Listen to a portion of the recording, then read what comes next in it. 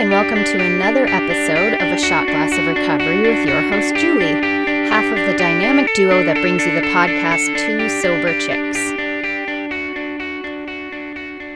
So I was just in the shower. Well, first of all, stop picturing me in the shower, you dirty birds. Jeez, you people.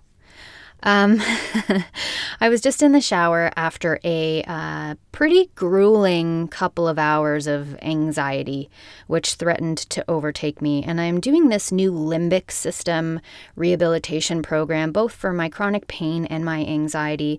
And so I've had to implement it quite a bit over the last little while. And miraculously, or unmiraculously, thankfully, the program seems to be working really well for me, and what usually would have taken me out for a night only lasted a couple of hours. And I directly attribute that to the techniques and the tricks that I'm learning in rehabilitating my limbic system.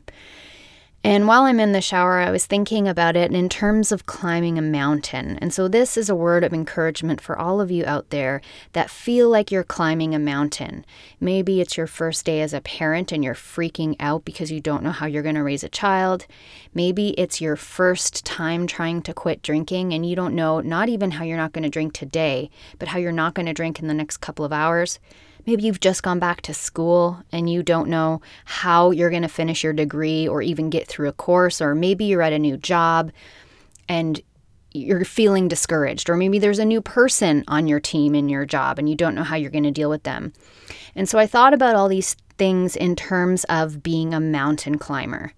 And the mountain climbers that I have watched on documentaries and the people that I know that do it, people that traverse great mountains, maybe like, what's the name of that giant mountain? Everest. Maybe it's Everest. None of the people that I know that have been victorious have ever been climbing thinking, I'm not going to make it, I can't do it. It's the same with marathon runners. It's most of the battle is about the mind. When I'm climbing a mountain, it's not the mountain that's in my way, it's my own mind.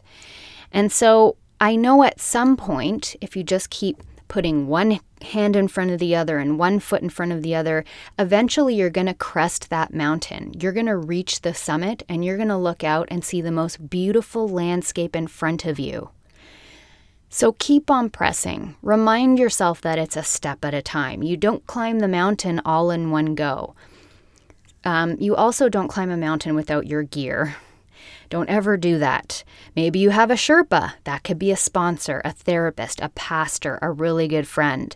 But the point is you don't go without your tools. So walk in with confidence. Walk in with a vision. The power of visualization is very important.